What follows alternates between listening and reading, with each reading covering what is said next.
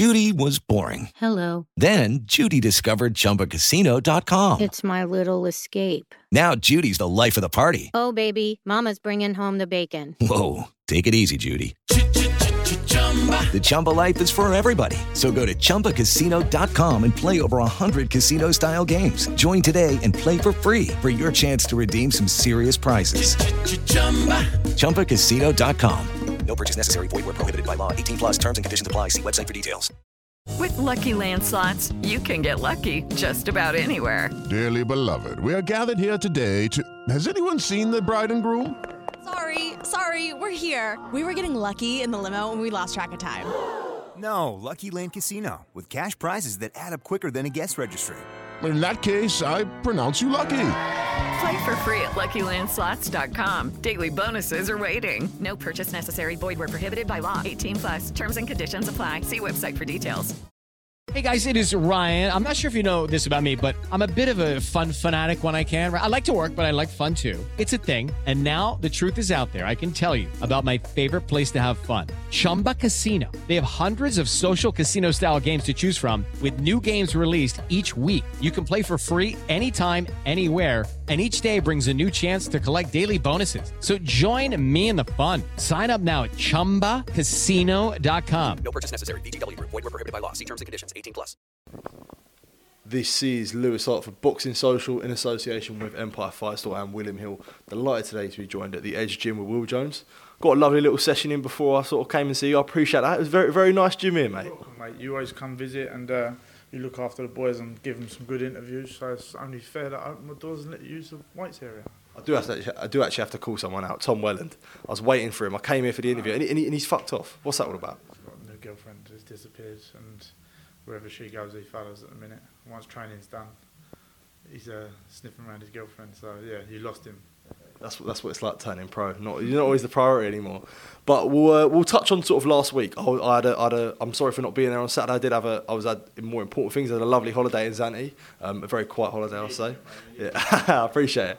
But a very busy weekend for you, but a very successful one. But obviously, right at the end, a little bit of disappointment. How do you sort of reflect on that weekend as a whole? So it's just lessons, isn't it? It's just lessons and learning. It's like, listen, Jarrell got the stoppage he needed to put that, the debut, on his debut, he fought the same guy, clashed heads, called a draw, absolutely gutting, but then got the stoppage he needed in spectacular fashion to wipe that slate clean. Thomas Galbraith, after a tough camp mentally for him, a lot of problems outside,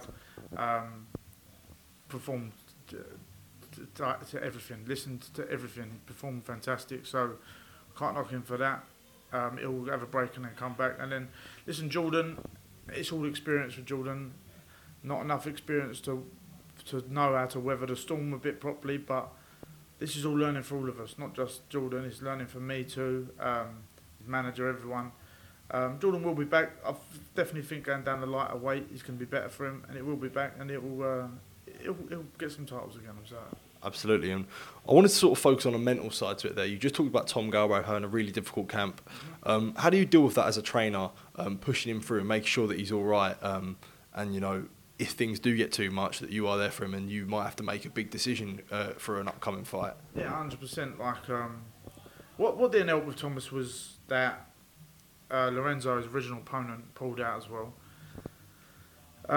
With his personal stuff, you've got to put your arm around him, but still drive him and still let him know, listen, you're in camp, so you've got to still be performing. You've still got a job to do. You've got a duty to fulfil. But at the same time, the minute that session stops, you've got to ask how they are, because fighters like to hide a lot of their personal problems, and you only see it either after a performance when the performance was bad, or after a really bad spar, and that's when you start seeing there's some flakes. Like, but top with Thomas, put my arm around him a bit.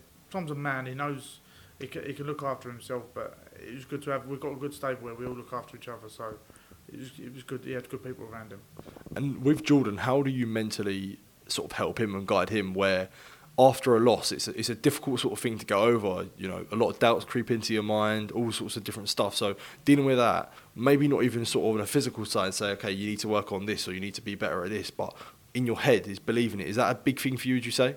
Yeah. So. with Jordan losing, we left it a day. Was with him all the night after. Left it a day and then said, right, how many times you watched the fight? He said 3 or 4. I was, brilliant. Right, I've watched it 5. Tell me what you see and I'll feed you back. We just spoke about it. Like, there wasn't, I'm not going to point the finger at him and go, Jordan, you should have done this, you should have done that. I just said, listen, if you did this, it would probably been better. If you did this. We was lucky to have Al Wilkie in the corner. Al Wilkie's very, very experienced. But with me, it was learning as well. Like, I had to tell my hand ran free because he got dropped 3 times and we still had 2 minutes on the clock to go.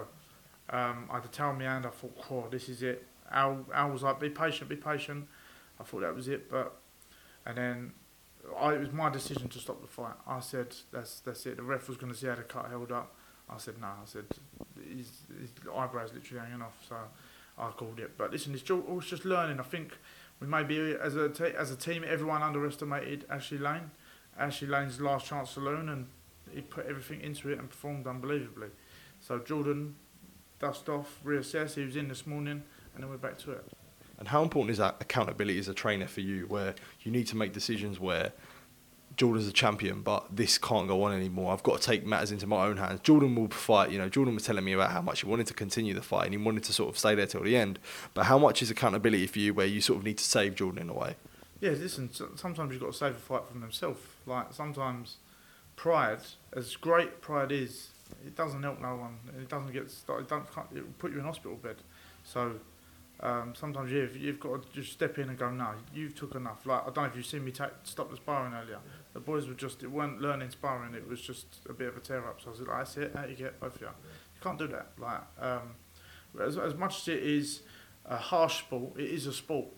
No one needs to get seriously out. We've all learnt lessons from like the Michael Watsons, the Gerald McClellan. No one wants to see anything like that with their own fighter. So, like, that's what my opinion on it. Absolutely, that's definitely fair enough. We'll move on.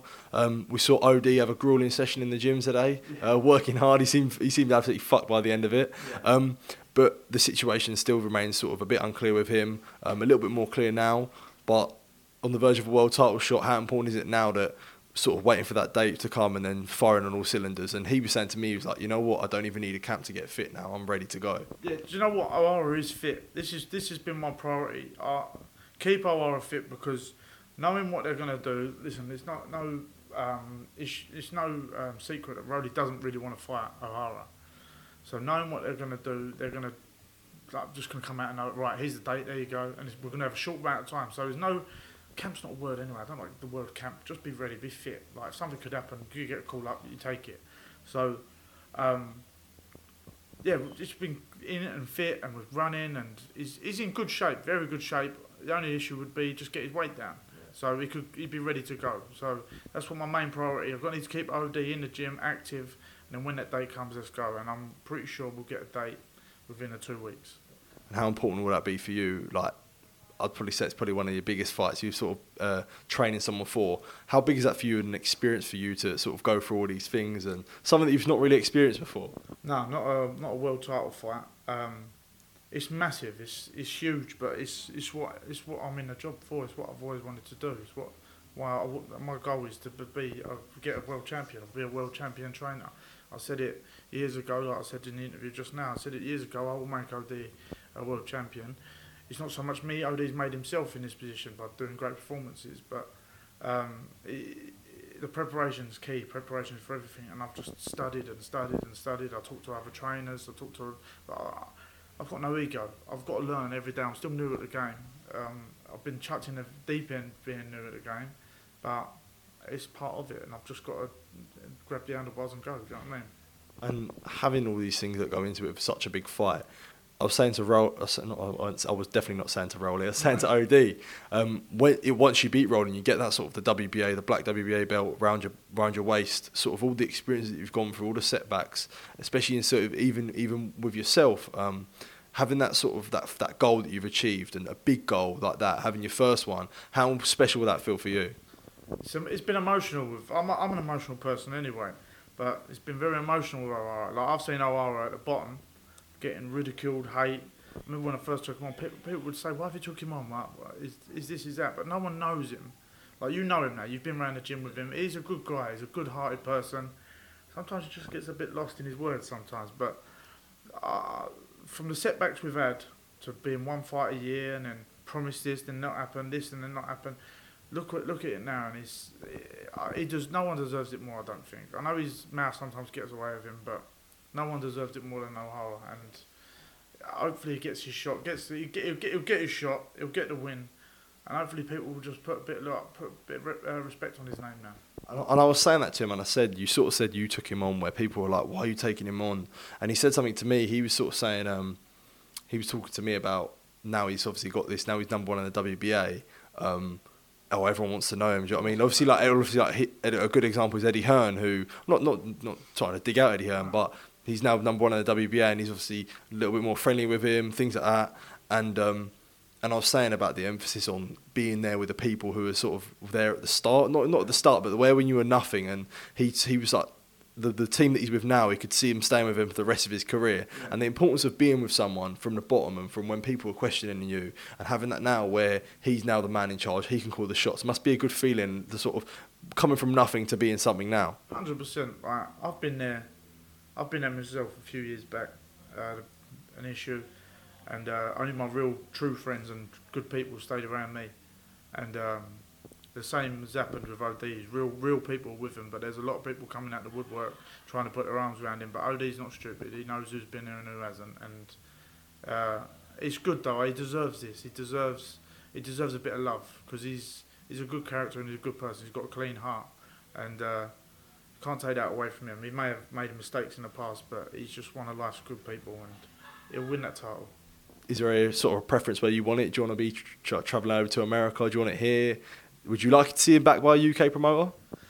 I would love. Listen, I'd love to have it here. I would love nothing more than Ohara to win a world title and to go home to my missus and baby the same night and go, I fucking did it. I'd love that. As much great as video call and all that is, but it's nothing better. But I'm pretty certain it's going to be in America if it does happen. Yeah.